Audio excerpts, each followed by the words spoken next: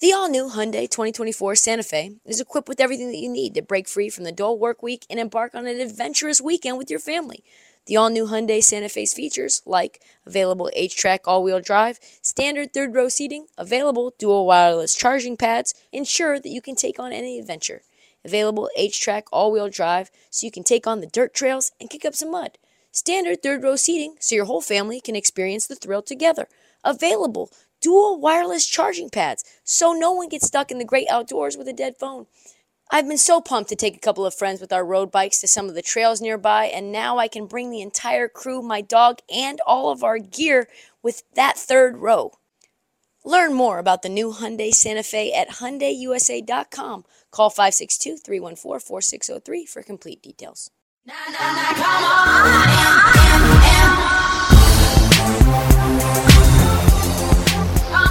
On this episode of the Heat Check, Katie goes completely dark.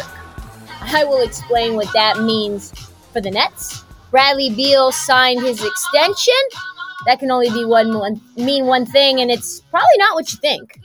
Donovan Mitchell apparently is not forcing Utah to trade him yet, and I think I know why. And I also solved the mystery of an anonymous hit piece in the New York Post today on Portland Trailblazers owner, Jody Allen? Oh, yes, of course, because we are here live in Las Vegas. I will also break down all of my initial thoughts from the happenings of the first day of Summer League. Can't wait to get into it, so Brock, do it fast. Go ahead and drop that beat.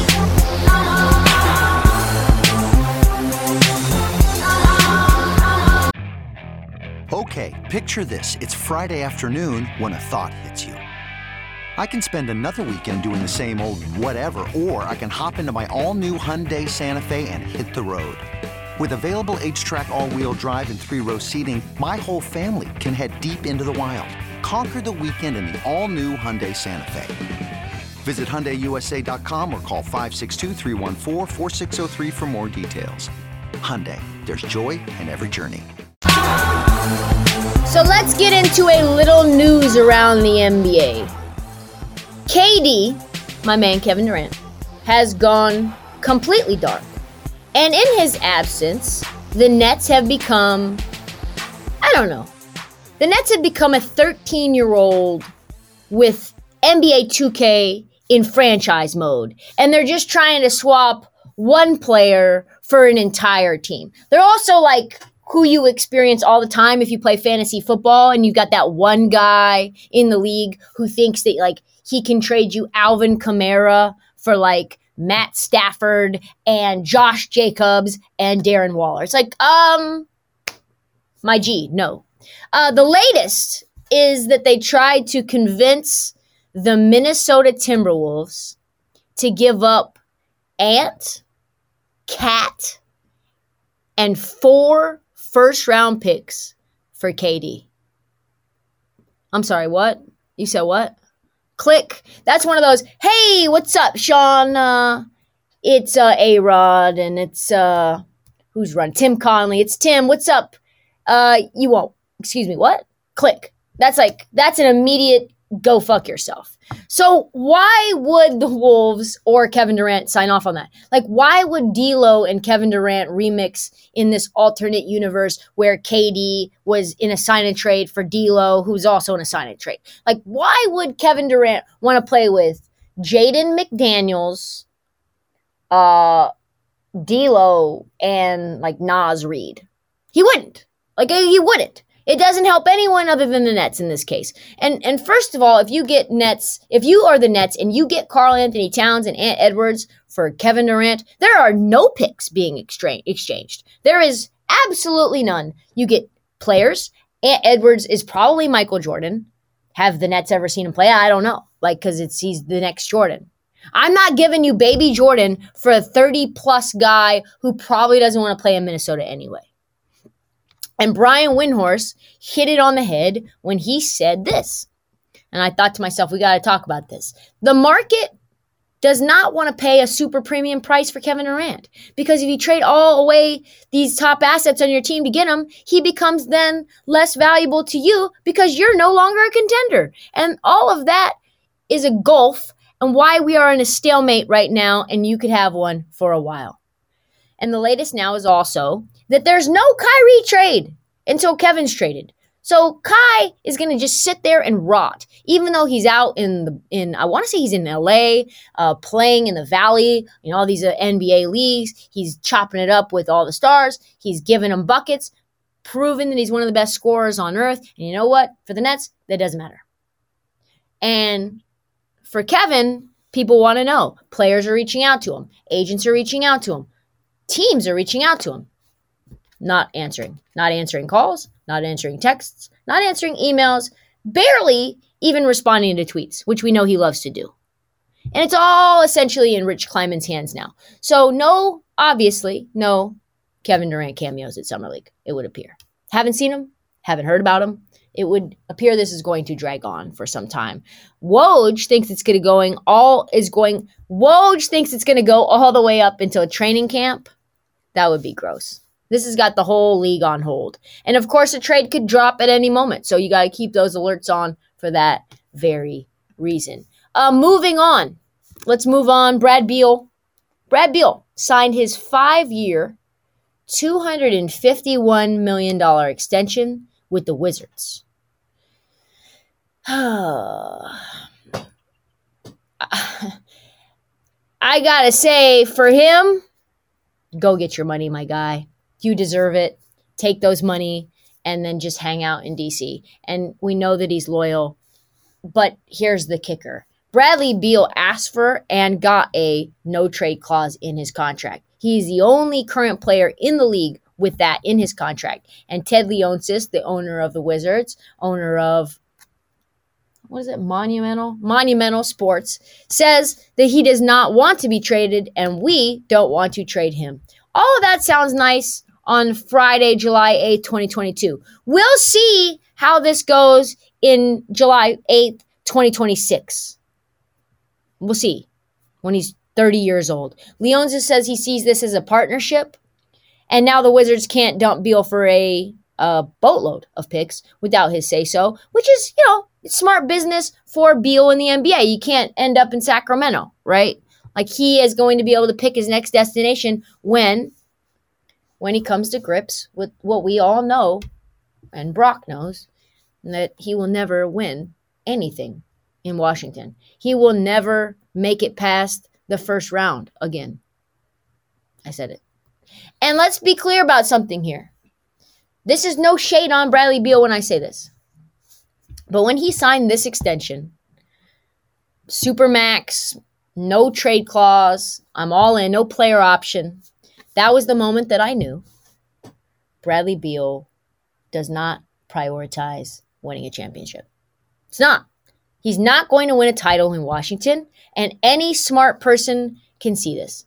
The team is a mess. The team is so messy that there's not really much of a chance that they even will make the playoffs this year. Their idea of giving Beal pieces to help him was to sign Monte Morris, Will Barton, DeLon Wright Jr. They drafted Johnny Davis, which means, folks, that this team has signed 4 guys who either have or currently play the shooting guard position, which is the exact same position that Bradley Beal plays. I don't know. I mean, of course, Morris and Wright can play the point. And basically what you're saying is that the Wizards added a pair of backup point guards, Monte Morris at 13-4, Wright at 4-2, and then basically said, Bradley Beal, you go ahead and carry the load. You go ahead and be the point guard. Make Johnny Davis the 2. And we know that Bradley Beal is loyal, but we also know Bradley Beal is smart. And signing with the Wizards right now, with a baby on the way, is a smart business move. And it's a smart life move. It's just not the one that's going to give him a title. And that's facts. And that's okay. He'll be 34 years old when his extension is finished. And so that's maybe when he decides to go chase a ring like everybody else. I don't hate it. He's creating this multi-generational wealth and being loyal to a city that he loves. And I'm for that. But the cost of being loyal oftentimes is winning. Just ask Damian Lillard, who himself doubled down and took a 2-year, $122 million deal with the Blazers. How much money is that? Let me go to math school. 60 something million dollars a year. Well, if you're going to lose, which 29 teams every year do, you might as well make $60 million a year doing it. Let's move on to Donovan Mitchell. Quick update on him and the Utah Jazz. I don't have it today. I don't think I have it. Last we looked in on the Jazz, Trader Danny had leveraged Rudy Gobert for about 100 first-round picks from the Timberwolves. People are very split down the middle on this. I put out a clip on the internet. Would you rather spend $30 million on Christian Wood? We talked about this on the podcast, obviously. Christian Wood and JaVale, $30 million, or Rudy Gobert and Cat at $100 million. And people were very mad. People told me to get into the kitchen. People told me to never watch basketball again. People told me that I should just focus on the women's side of the game. It's just one of those scenarios where this was more controversial, folks, than I even thought. At least the Wolves are committed to doing something to try to win now. And that, for a lot of folks who have never seen the Wolves do a damn thing, is very exciting. This team could be very fun. Even though it's a wing-driven league, as Kevin Durant would say, and you've got two centers now that make $100 million. I don't want to talk about that, though. What I do want to talk about is what the Jazz are doing given this end of things and what they're going to do moving forward. Cue that Brian Windhorst dramatic reading. What is going on in Utah? It turns out, according to Brian Windhorst, what is happening in Utah is nothing yet. They're the only team in the NBA who hasn't signed anyone in free agency, not one single person, not a single soul. All they've done is just trade things, trade Royce O'Neal, trade Rudy Gobert, and accumulated a ton of first-round picks. And that, my friends, probably not a sign of encouragement to my man, Donovan Mitchell. Probably not good news if you're a Jazz fan and you think that maybe they're building around him. Because that's what they keep saying. We're building around Donovan. We don't want him to go. And then other reports are coming out saying that Donovan Mitchell is concerned with the moves that this team is making. Facts. I get that. And I don't think I'm making a hot take or saying a hot take to say Donovan Mitchell is probably not long for the Utah Jazz. This team's in rebuild mode. They just are not admitting it yet because they think they're getting an all-star game in Utah, which they may or may not have. And they need to have one player that's an all-star the 1 year that they go to that trash-ass city, or the fan base will probably riot. Probably bring their tiki torches out. Oh yes, the all-star game is 2 weeks, though, before the trade deadline this year. Coincidence? I don't think so. So if you're New York, you play the waiting game. I mean New York, not Brooklyn. Other than Sam Presti and OKC, we talked about this before, there's not really any other team that has as many first-round picks as the Knicks, especially expendable ones. They have 8 tradable first-round picks in the next handful of years. So unless they do something panicky or dumb, they're going to be in a really good position to add Donovan to this team. And a backcourt of Mitchell and Brunson is pretty intriguing. It's definitely better than a backcourt of Mike Conley Jr. and Donovan Mitchell. But truthfully, Mike Conley in his prime, probably better than Jalen Brunson. Not going to lie. Wendy says that the Jazz are not talking to anyone about a trade right now for Donovan.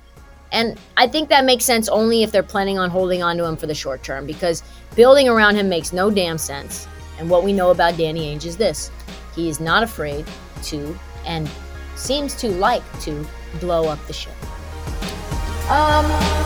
Let's move forward.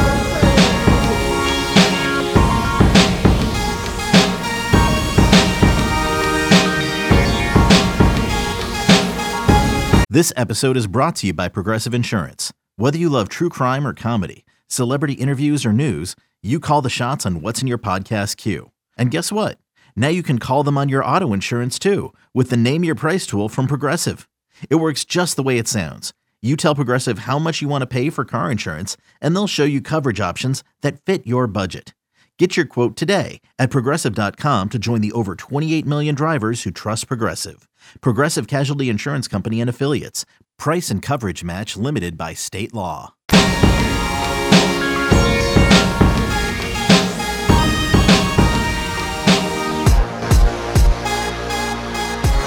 So, summertime and the wintertime, things are getting quite strange. And I want to discuss something that is near and dear to my heart, but something that also makes no sense. So let me preface this by saying I have come in my short time of hosting radio in New York City about New York sports teams on WFAN that New York City doesn't really care about basketball. They don't. They don't care about local New York basketball almost at all. And there's reasons for this, and they really don't matter that much to you, I'm sure. The Nets aren't seen as a New York team. They keep trying to buy teams. It never works. They dominate national news in the basketball world, but honestly, New York fans just don't really give a shit. Secondly, the Knicks haven't been good, and they've been largely irrelevant ever since, the Riley era. So they're owned, obviously, by a man in James Dolan, who probably rivals Dan Snyder as most popular owner in all of sports. I have nothing negative to say about James Dolan. However, lots of other people do. So imagine, Brock, my surprise, as a lifelong Portland Trailblazers fan, that I open up an article, a hit piece, on Blazers owner Jody Allen in the New York Post. Why would they do that? Doesn't make any sense. The second I saw this, I put my sleuthing hat on. Because, let's be real, shit like this doesn't happen. New York Post doesn't care about us. New York fans don't care about us. You have to fight just to get New Yorkers interested in Kyrie and Kevin Durant fighting their way out, forcing their way out of the Nets. Why would they care about Portland? The quickest answer is they do not. They don't. And so to me, it seemed very bizarre that they would write this piece. So I started to read the article in depth. It's like a 5,000-word think piece. And the New York Post is not noted for their 5,000-word think pieces. It's noted for their 200-word stories with 8 tweets embedded. This is not Pulitzer Prize journalism here. So I went to the author. The only thing linked was the name S. Nathan NYP. Anonymous author, publishing a 5,000-word hit piece on one of the major newspapers in the world. The author has written exactly 2 pieces in his or her history of the New York Post. One was a PR spin piece redeeming Brian Williams, noted liar, and the other was this vicious, ugly hit piece on Jody Allen. So I started to read, and it was an absolute hammer job. Just like a hatchet on her reputation. Literally everything Jody Allen has ever allegedly done was dragged out and dissected in depth. And this includes the following allegations by the author. And it's going to get weird, so I just need you to hang on. I need you to hang on, Brock. She created a toxic environment in Portland. She still is. That's pretty normal. Lots of teams do that, right? That happens.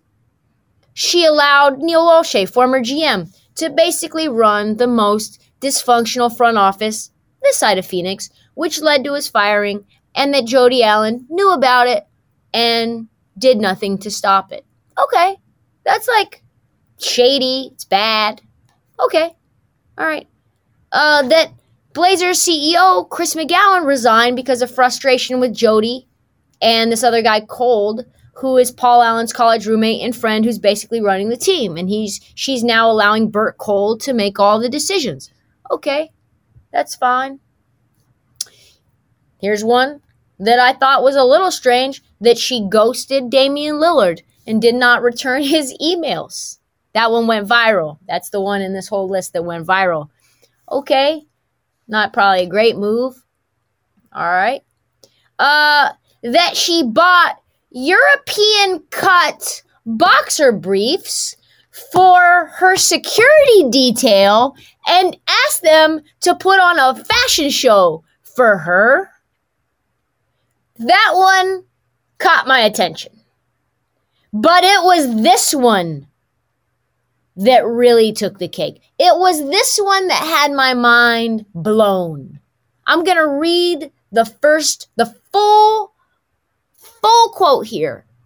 Former members of Paul Allen and Jody Allen's security detail, including veterans of elite military units, great, said in sworn depositions in 2012 that, yes, she sexually harassed bodyguards, but she also directed them to smuggle animal bones out of Africa and Antarctica.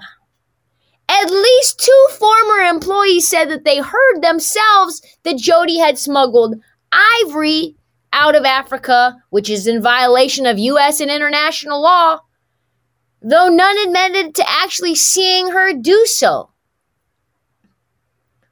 What? Giraffe bones? You can't make this up. The USDA actually destroyed 72 pounds of giraffe bones, allegedly stolen and smuggled. So how big is one, just like a femur of a giraffe? Is that itself 72 pounds? And if you just Google smuggle giraffe bones, because I thought to myself, what do you make with giraffe bones? Do you turn them into dust and then turn that dust into like a fake diamond? Do you snort that dust? Do you put that dust into your smoothie in the morning? Do you put it on the flakes of your kale salad? Like, what are we doing with this? Do you make furniture out of it? So I Googled furniture, maybe that. So I Googled, what do we use giraffe bones for? Nothing. There's nothing there. Then I Googled smuggle giraffe bones. I thought maybe if I got a little context into what people were finding and doing with this, then I would understand her motives. I swear to God, the only thing that comes up if you Google smuggle giraffe bones is just Jody Allen and Paul Allen. That's it.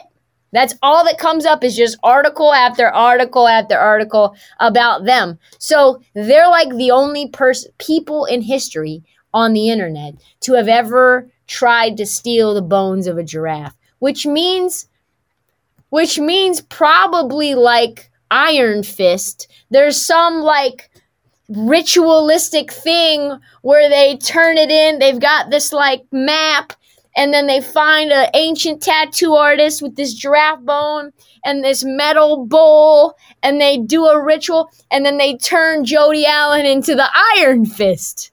That's the only way I can think it makes sense, which to me, it's worth losing your team over.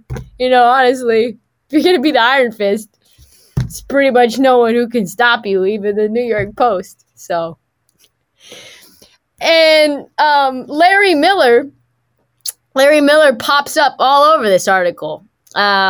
He's the former president of the Blazers and a former executive of Nike, also of the Jordan brand. You might also know him as a guy who made news earlier this year by asking forgiveness to a woman for a man he murdered 30 years ago, asking his wife for forgiveness. Why am I reading this? Because there's always a motive, right? And here it is. Larry Miller said this: "It's time for a change in ownership. Stable, good, solid ownership is what leads to winning.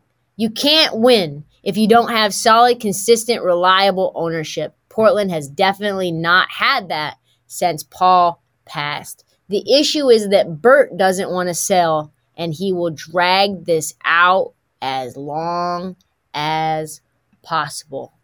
By the way, if you've been under an NBA rock or just not on the internet, Jody Allen, 24 hours ago, put out a memo saying that the Blazers were currently not for sale and that they will not be for sale, most likely for another 10 to 20 years.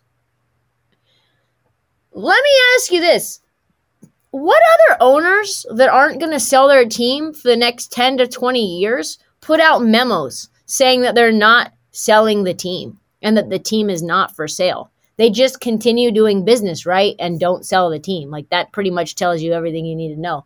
So I see that memo, and I'm like, I know Phil Allen put in a bid for $2 billion to buy the Blazers, and then I see this hit piece, and it all clicked. Why would this be coming out? And it's because Phil Knight is going to pull that Portland Trailblazers franchise from Jody Allen's cold, dead, giraffe bone acquiring hands. And he's going to do it using any means necessary. He's going to use the New York Post. It's only just begun. He's going to probably use the Sun in Britain. He's probably going to use New York Times. He's probably going to use LA Times. I mean, the Oregonian, we probably already going to see something with Oregonian. I bet he makes a shoe with proceeds going over to Africa, like the anti-poaching shoe with fake animal print, giraffe print on the shoe, just to try to create a marketing campaign out of it. So you got an anonymous, detailed article in a major newspaper that absolutely cares zero about Portland, alleging everything under the sun against current owner of a Portland team. Just a couple of weeks ago, after she said she was not going to sell the team to Phil Knight, by the way, didn't even take his calls, according to this article, who just made a massive bid to buy the franchise. You don't need a conspiracy theorist, baby, to see the writing on the wall. The lesson is this: billionaires get their way. There is almost no clean and squeaky billionaires. Almost none. Unless they acquired it from their inheritance. And that guy who acquired the billions, probably not squeaky clean either. And if a guy like Phil Knight wants to buy your team and is giving you a fair offer and you have to sell that team and you are being a see you next Tuesday by telling him and the world that you're not selling the team for another 10 to 20 years, get ready. And you're not squeaky clean and you're buying European boxer briefs for your security detail and asking them to parade around for you, you better expect for those dirty European boxer briefs to be aired out all over from here to Kingdom Come on every national news source that we can find. This is just the beginning, baby. Because Wall Street Journal is what comes next. Emergency segment. Emergency. Wee-oo, wee-oo, wee-oo, wee-oo. Shit is popping, always, at the Summer League. And while this show was being recorded, James Harden has signed with the Sixers, and the terms are kind of shocking. James Harden is taking a $15 million pay cut for next season that allowed Philadelphia to elevate the roster with their sole focus on a championship run in 2023. He opted out of his $47 million player option and now plans to sign a new 2-year deal with the player option in year 2. This is what Shams tweeted. Wow. Still, so much for that myth that he's the most selfish player in the NBA. Also, is $35 million really a pay cut for James Harden? Like, I don't think so. I don't know that he's worth $35 million, but hey. Also, still, I want to know, how does James Harden look? How does he feel? He's been fat. He's been out of shape. His hamstring's been in shambles. He's been doing hookahs all over the world. And we all remember the blue jumpsuit. We all remember the blue jumpsuit. Cue the Shams follow-up tweet, because you know there is one, right? Find it for me. Find me the Shams tweet. All right, here it is. Everyone around Harden has understood the focus on his workout regimen this offseason and a championship goal for 2022-2023. His close relationships with those around the organization, including Michael Rubin and Daryl Morey, played a major role in trust between the two sides. So, not only did James Harden take a 30% pay cut, he made promises, false promises, that he would come in shape this season. He would come into the season in shape. I promise you I'm going to eat better. I promise you I'm going to work out. I'm cutting down on the hookah. I'm cutting down on the strip clubs. I'm cutting down on the wings. Look the out, people. Is Big Game James back? No, he's not back. But maybe, just maybe, James Harden wasn't the issue in Brooklyn. Maybe the team was already toxic, and maybe James Harden and his one hamstring saw it before anyone else, and he pulled the ripcord like Goose in Top Gun. And maybe, just maybe, Sixers with a healthy Embiid, a in-shape Harden, a Tyrese Maxey, and a PJ Tucker, this team might be a problem next year. A problem maybe in the second round of the Eastern Conference playoffs. Because if this team can't win next year, though, which they won't, it's a process part 2 when Embiid forces his way to play with Jimmy Butler in Miami.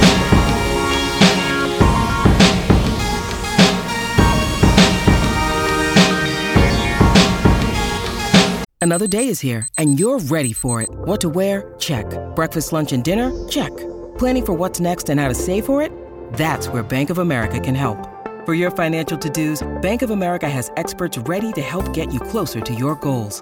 Get started at one of our local financial centers or 24/7 in our mobile banking app.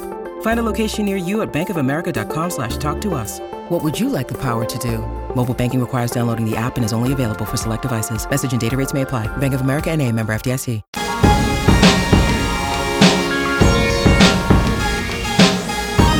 All right, so I'm here in Vegas where it's hot. I got jeans on and I'm regretting it.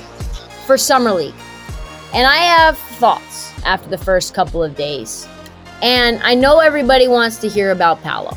I know everybody wants to hear about Jabari. And we'll get there. I've got things to say. But I do want to talk about a couple of guys, a couple of young guys that popped off the page and we weren't really expecting to do so. And that, I think, is what makes the Summer League special, right? Not just can a star player that's coming into the league as the number 1 or number 2 overall pick or number 3 overall pick, how can they play? But it's like, how can a guy who was the 22nd overall pick last year, not this year but last year, and he gets moved, how does he play? What about a guy who made it to the second round? How does he play? So I want to talk about 2 rookies, well, 2 young guys, because one's not a rookie really. The most surprising and impressive Summer League performances of day 1 to me, which is Detroit and Portland's game and Orlando, Houston in their game. So number 1 is Caleb Houston for me, out of Michigan. I was interested to see what he was going to look like as a second-round pick, early second-round pick. And oh my God, did Orlando feel like they got something special really in a steal, right? He had 20 points, 6 rebounds, 5 for 9 from 3, 7 for 12 from the field. He had a couple of nice mid-range shots, couple of close-range buckets, but like a ton of three-pointers, as you see, 5 threes.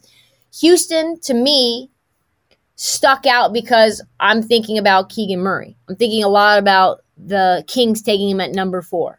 And Keegan Murray's 21 years old. He's 6'8", 205. He's a long, rangy 4. Maybe he could be something like a taller Al Horford. But, truthfully, taking him number 4 was a surprise to most of the NBA. And I see Caleb Houston in his game, and I see Keegan Murray in his game. And they're not the same, but they play the same way.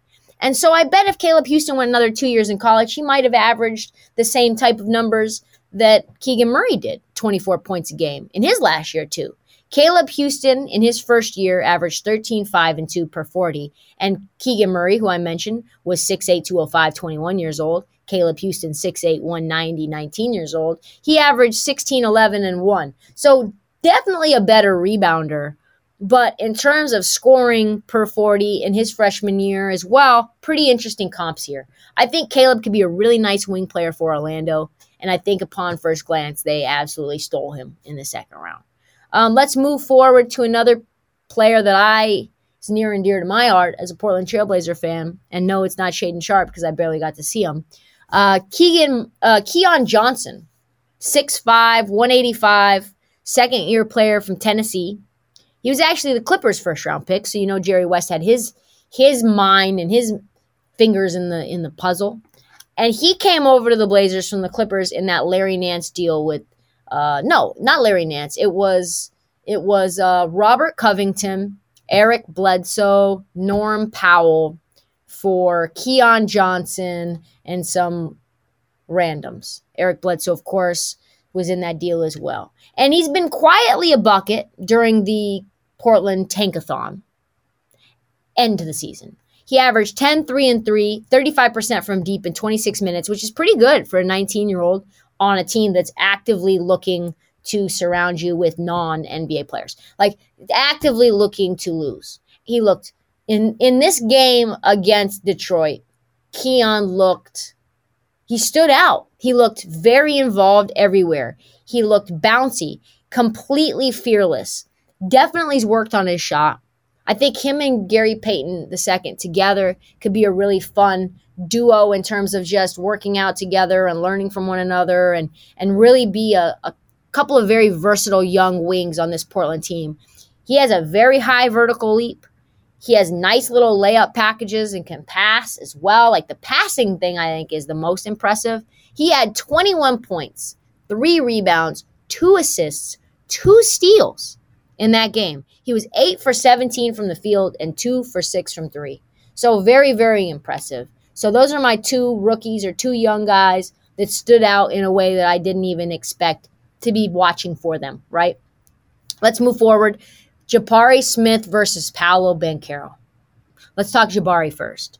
Number 3 pick in the draft. Everyone thought would go number 1. He looked surprisingly reluctant, surprisingly timid. He shot 4 for 10, 1 for 4 from 3. He had 10 points, 7 rebounds, and 3 assists. It's not like he was bad because he definitely had some nice moves. His footwork looks really good. He's got good instincts. He doesn't think too much. It's just that he didn't look dominant. He didn't look relentless. He didn't look like he was actively trying to dominate. Paolo, on the other hand, looked like he was trying to absolutely show the world. And he said this, actually, in his post-game presser with Cassidy Hubbard. He said, I absolutely was trying to show the world that I deserved the number 1 pick. It's not the number 1 thing that was in my head, but it was definitely a thing that was in my head.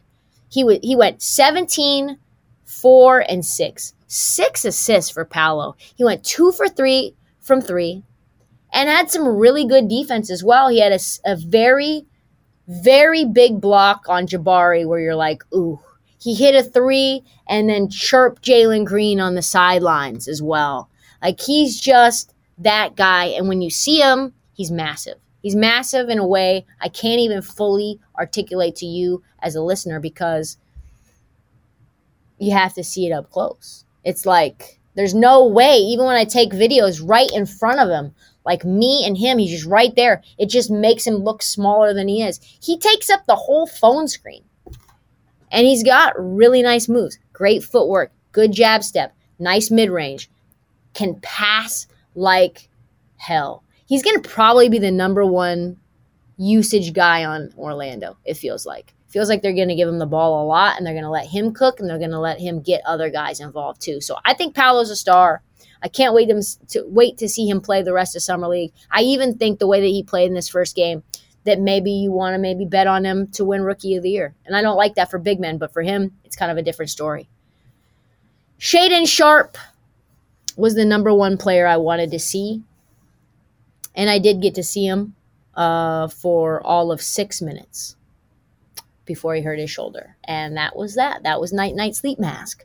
And probably no more Shaedon Sharpe in the rest of Summer League. He was 1 for 3, 0 for 2 from 3. So the man who is a mystery, the man who we all want to see, who has no tape, like still we have no tape on.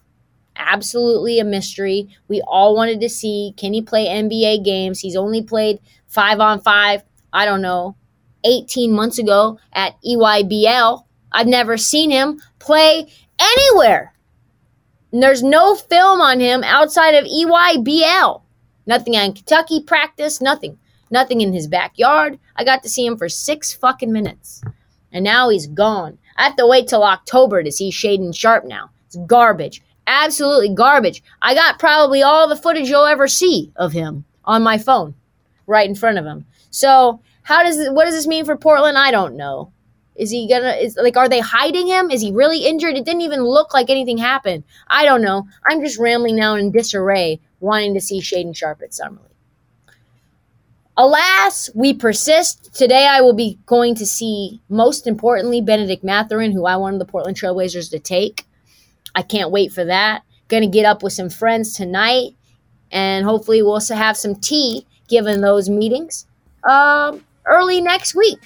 There's a lot of stuff popping, and hopefully I have some good intel to share with y'all. That's all the time that we have for Heat Check. We'll be back Wednesday. No, we'll be back Tuesday with an all-new episode from Summer League in Vegas. Please follow us on Heat Check for all the reviews of the rookies that you can handle. We'll be doing those on TikTok, videos, voiceovers, all that. Don't forget to download, subscribe. Please tell your friends and follow us on social at this Heat Check and at Trista Crick on